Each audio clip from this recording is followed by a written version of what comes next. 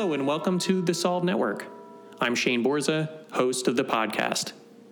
Along with my co-founder Benjamin Goss, we'd like to welcome you. Our mission is to provide solutions and create a network of experts for you to learn from.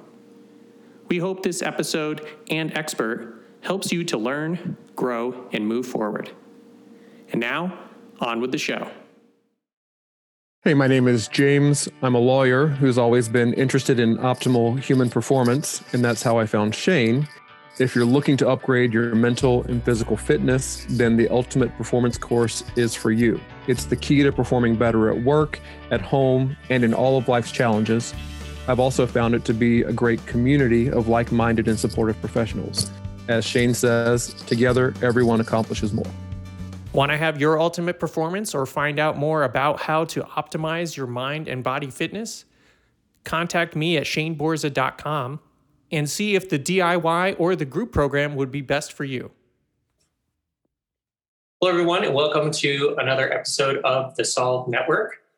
My name is Shane, and along with Ben, my co-founder, we'd like to welcome you to the call. Today, we have a guest expert that I'm really excited to introduce named Lisa Bennett. And she and I just met because I was a part of her summit, which I'm sure we'll also talk about. But tonight, she is going to talk about how you can make your money work for you. And she is the founder of Workforce Millionaire. She's also a financial literary coach. And she helps people learn how to create passive income and retire on their own terms so they can live their dream life. So without further ado, I would like to hand it over to Lisa, who's going to give us a presentation and talk more about those things. Welcome to the show, Lisa Bennett. Thanks, Shane. It's good to talk to you again. So we get to actually talk about a money topic this time. We were talking about health and wellness last time we got together, and my niche is actually helping people to create passive income so they can retire on their own terms and live out those wonderful dreams you have of what's going to happen in the future. And there is actually a 5-step decision process for creating passive income in your life. So I'm going to cover step by step what you move through. First of all, there's something we're all carrying. It's not baggage. It's like our tool set. We've had this since we were young. And the first is your money archetype. Kind of like your personality type. It has your feelings around money, whether they're open feelings, closed feelings. There are 8 different distinct archetypes. These are based on the work of Brent Kessel from his book called It's Not About the Money. Brent Kessel is a financial advisor in San Francisco. He's also a yogi. So he has both sides of the brain going. And about half of his book, he talks about some really wonderful things that you can do with the abundance of money, because it's never about the money. But these archetypes include someone who is naturally a saver. That's me. Someone who is naturally an empire builder. An example of that would be Donald Trump. If you give Donald Trump $1 million, he will make something bigger out of it. That's his money archetype. One would be a caregiver. Caregivers tend to take care of someone else with their money. Another person, maybe animals, maybe nonprofits, but they are giving their money to others. There are 8 of these archetypes. We don't really need to go through each one of them individually, but let's just say that the money archetype that you have had since you were young, and I'm happy to give anyone the money archetype survey. Let me know, Lisa at workforcemillionaire.com. I will send you the money archetype survey. It's actually really fun to do the survey with a partner or a friend or someone in your family to see your different attitudes towards money. But the second thing that you're carrying with you, so the first is how you act with money, and the second is your risk profile. How much are you willing to lose? You carry that with you. That may change more over time. It's pretty hard to change your money archetype without a really conscious effort at doing so. So I will always be a saver, but I can take my money now and I could actually start building an empire with it. It's going to take some coaching for me, right? Because that's not what I naturally do with it, but that's possible for me. But my risk profile has been pretty consistent over time. Every financial advisor you ever go to is going to ask you this. I have 2 financial advisors. How much would you be willing to lose? Let's say the stock market took a dump. How much would you be willing to lose before you cash out and walk away with what's left? That's your risk profile. My number is 80%. That's a very high risk profile. And because my profile was so high, I was able to make riskier financial investments over time than my financial advisors would have. They probably had like 40 or 50% risk profiles. But your risk profile is really important when you want to get into the business of making passive income. So you're carrying your archetype, your risk profile with you all the time. And as you get older, financial advisors will advise you to have a lower risk profile because you're getting closer to end of life. You know where this money needs to go for the most part for the rest of your life. Don't take huge risks with it. You don't want to lose it all. They will advise you on that. It's up to you what you do with your money. You may have a lower risk profile as you get older. But the third thing you carry with you are your stories. What stories did you have in your family when you were growing up? So Shane, my mom used to say a couple things. Money doesn't grow on trees. So that was there's scarcity of money. And the second thing that she made really clear with us was, don't keep money in your pocket. It'll burn a hole in your pocket. This was her way of saying, without saying it directly, that she didn't trust us to carry cash because we would waste it. So that had to be a story that my mom learned somewhere in her upbringing. That doesn't necessarily reflect on me and my siblings. So Shane, can you think of stories that you had when you were growing up around money? Yeah, it's funny. Actually, I hadn't thought of this in years. And as soon as you said that, I could remember my dad. It didn't matter what it was. It could be a car, it could be a tool, it could be anything. He's like, there's the name brand. And he's like, you never want to buy that because you're just paying for the name. And then there's the no-name brand, and you never want to buy that because it's cheap and it's going to fall apart. He's like, you always got to buy the one in the middle. Wow. And so when I got older, I was always like, well, I can't buy the expensive one. I can't buy the cheap one. I always have to buy the one in the middle because that's what I was taught. Mm-hmm. That's how you do it. Interesting. That's a great story. I hadn't heard that one before.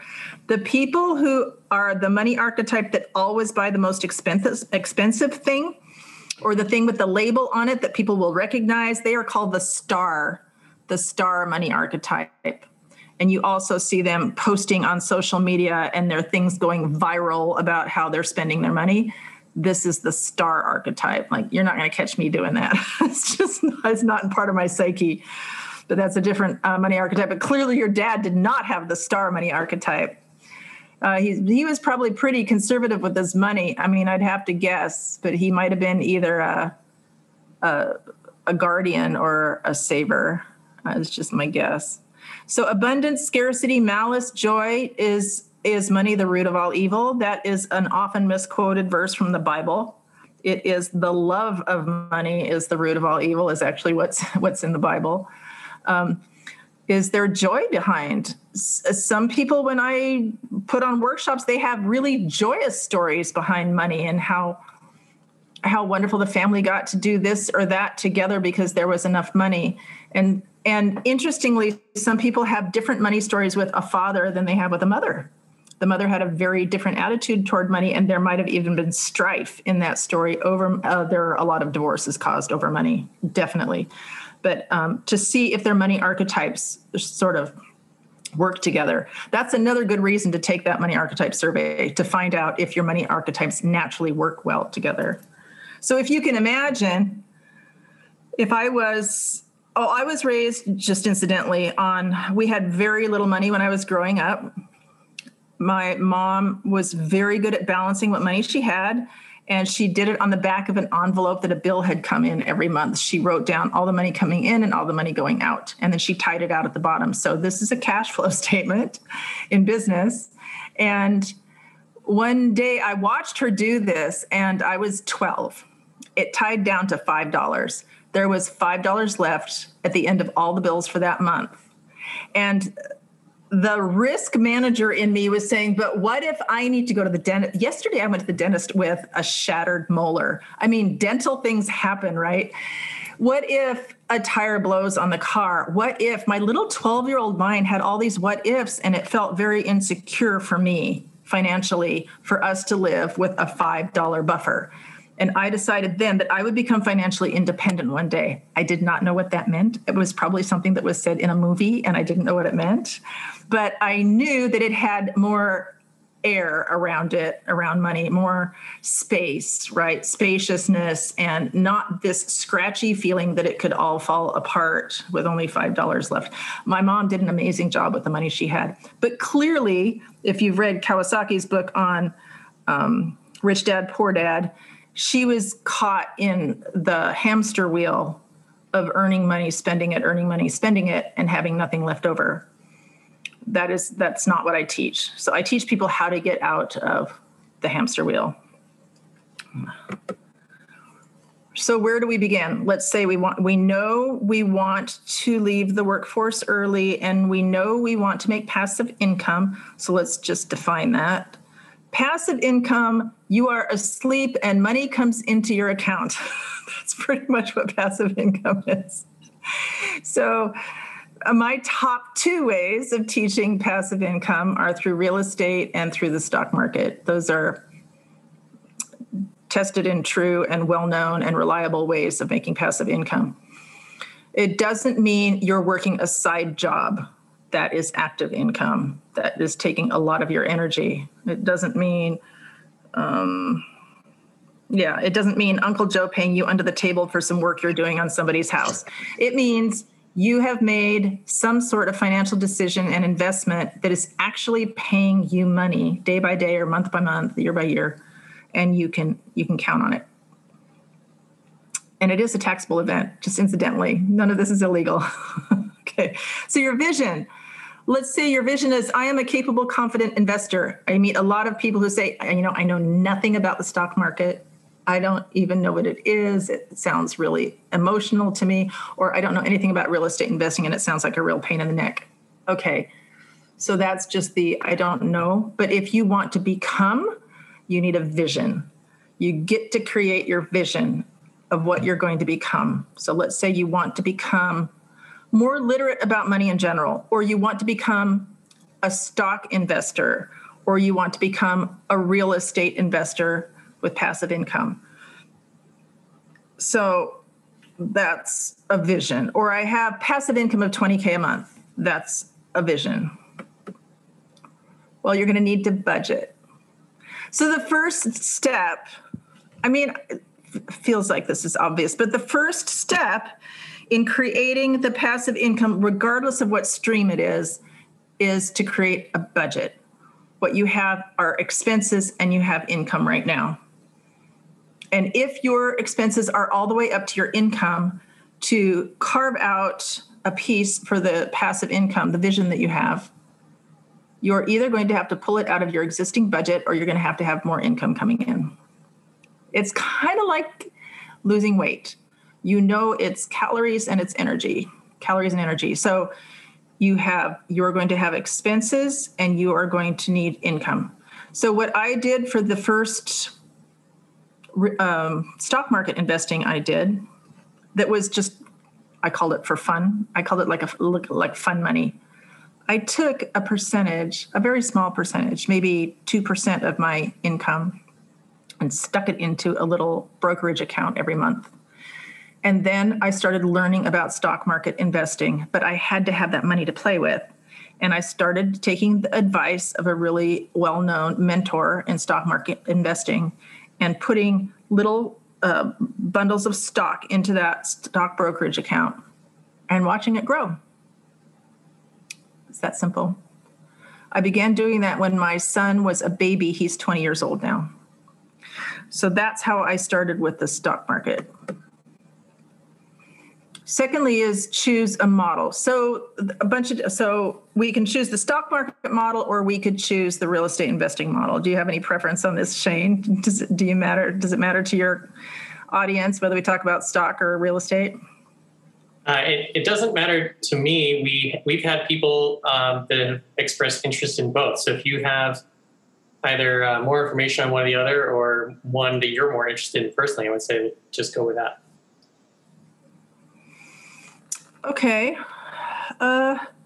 So this model is going to fit either one. So let's say real estate investing. There are single-family homes. There are multifamily homes, duplexes, triplexes, fourplexes. And then you get into what's considered a different kind of investment when you have a home that fits more than 4 families. So let's say you decide you want to start real estate investing, and there's also commercial real estate. Decide where you're going to start.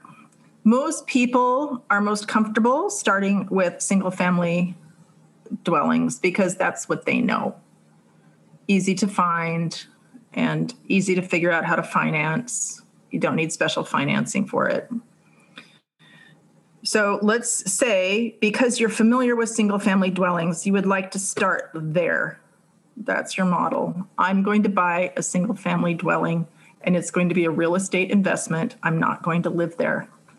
You could also buy a duplex and say, I'm going to live in half of the duplex, and then my renters in the other half are going to end up paying my mortgage payment. And that'll give me enough breathing room that I can start saving money to do other kinds of investing. That's another way to do your model. There is a model where you do all the work. So you know that you have to choose the location, what city, what state, what country. I have not invested in other countries. I'm only invested in the US. So what state would you like to invest in? What city would you like to invest in? What are the decision points behind all of that? How large a house would you like to invest in?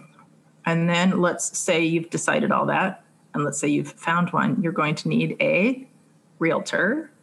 Realtors are worth their weight in gold. Don't ever bypass the realtor, my opinion. You are going to need a lender. And I also know some wonderful lenders through the work that I've done, the workshops that I've done. And then if you're not going to live there, right? And let's say it's a city you don't live in, what are you going to need? You're going to need a property manager. So these are like your triumvirate. Who's going to help you buy it, the money you're going to buy it with, and who's going to manage it? That's your triumvirate for real estate investment. And that would be true with the other models as well of real estate. You're going to need someone to help you find it, someone to finance it, and then someone to manage it. So you've chosen a model. Let's say you've chosen a single family dwelling. You've chosen the state you want it to be in because you just think it's a wonderful up and coming state. I can tell you both coasts tend to be saturated. It doesn't mean there are no deals in California, no deals in New York. It means that it tends to be saturated and you might look longer. I just looked for over a year to find the house I just bought in California in November. So I had the ability to wait. Now you're going to evaluate, right? You're evaluating now all the houses that come available in that area. Someone's coming in. Hello. Evaluate all the homes that fit your model, so single-family dwellings, and maybe you chose it based on its bedrooms and bathrooms. Maybe you chose it based on the neighborhood it's in. Maybe you chose it based on the price. Maybe you wanted a house that was less than 5 years old.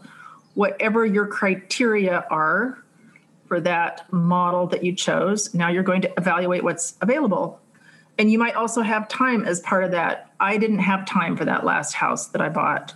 A little bit of time crunch. I promised my son, who was a freshman in college at the time, that I was going to buy him a house. He's a business major, that he could be the property manager for, and I would pay him to do that. So this is his first real job. I'm really proud of him. He's done a great job.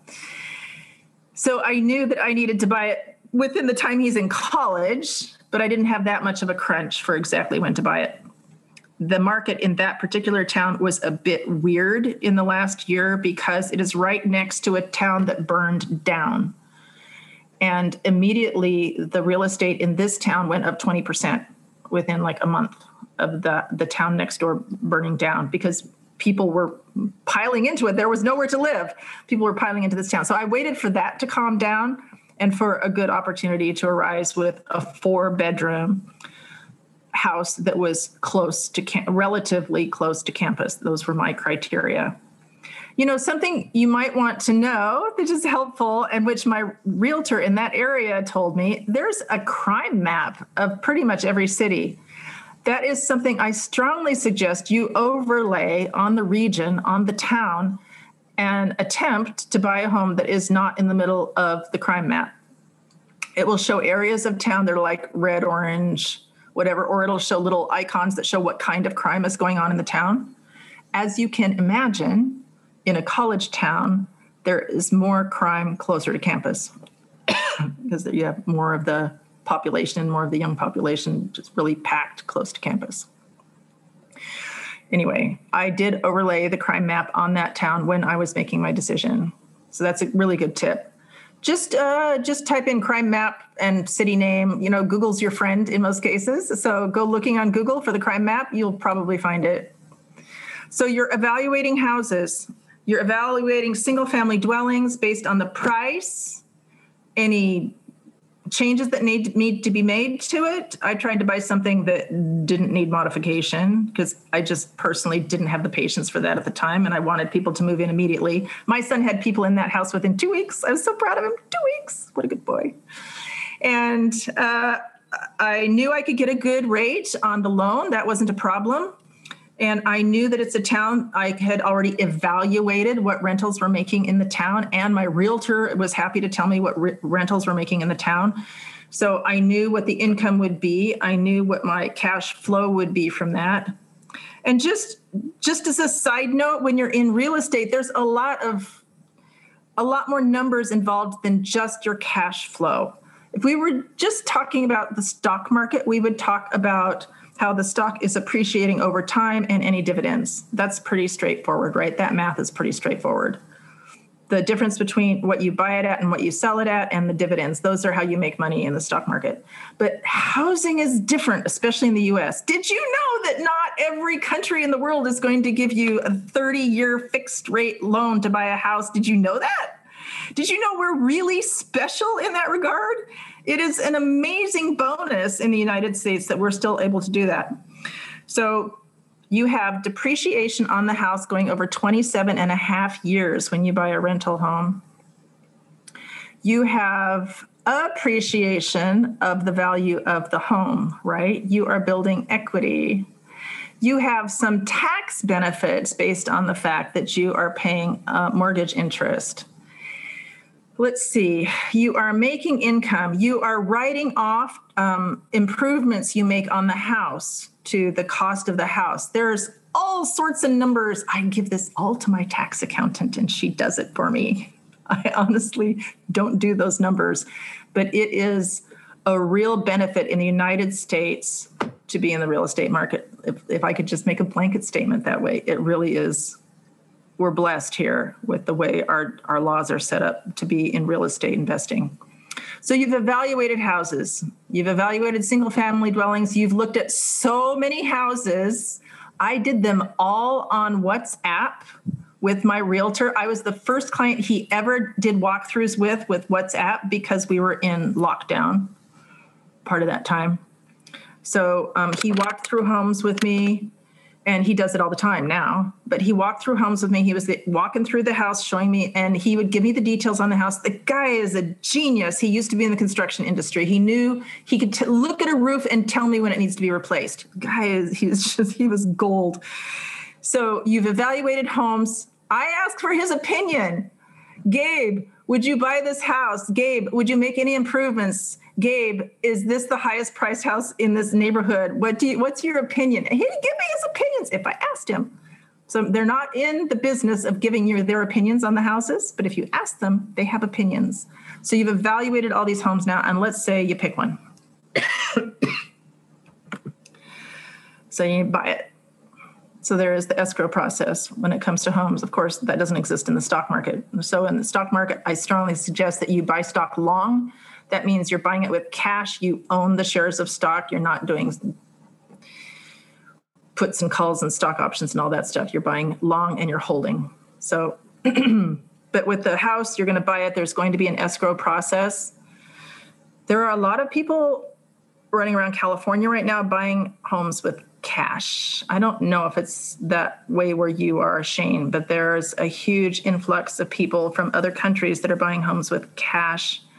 I suppose that would appeal to the sellers of the homes if they needed cash fast, right? So perhaps they're buying another home somewhere else and they need to flip the money and get it into another house fast. Personally, that wouldn't appeal to me. If someone says, "Oh, I want to buy your home and I have a cash offer," like, I don't care about your cash offer. I just care about the price on the house and the people in the neighborhood. I actually care about the people in my neighborhoods. So I like to make sure I get people in the homes that are going to that care. And you can't discriminate. There's no discrimination in buying and selling homes, but just because someone offers you cash, and I'm not suggesting that you're going to offer cash. If you're just getting into the real estate market, you're not going to be offering an all cash buy of a house. That's not even recommended. But if someone offers you or someone outbids you on a house because they have an all cash offer, nothing you can do about it. It's nothing. So you just go on to the next house. I got outbid on 3 houses before I got that one in my son's college town, and I just had to choke it down. Once I couldn't even understand why they had not taken my offer. So it is what it is. It's almost like a little game. So you just figure out if you won that move. So you buy the house, and now you have a month of leeway after you go through escrow. You have a month, essentially you've paid for the first month of your mortgage to get some people in the house. So I suggest you find your property manager before escrow closes, if you can do that, and say, "Hey, I'm in escrow. I'm looking for good property managers in the area." Ask your realtor. It's not like realtors don't know stuff. Ask your realtor what they suggest for property managers and start talking to them. I've posted on my blog, I posted an article about my decision process around property managers. I got really lucky with a house I bought in Wisconsin. I had been recommended by the realtor to this one company, and I called them, left them messages, told them the number to call me on. They called me on the wrong number. Finally, I get hold of them. They said, "Oh, yeah, we've been so busy." And then they started describing their business to me, right? And they told me, "Yeah, we have 5 accountants. Yeah, we have a whole staff of accountants and, blah, blah, blah." And I thought, really? So what's the story here? So what they're really telling me is we care a lot about the money transactions in this business, and we aren't getting back to prospective customers rapidly, and we aren't paying attention when you're letting us know what your phone number is. And so it felt to me that their vibe was more around business than around taking care of a home that has people in it.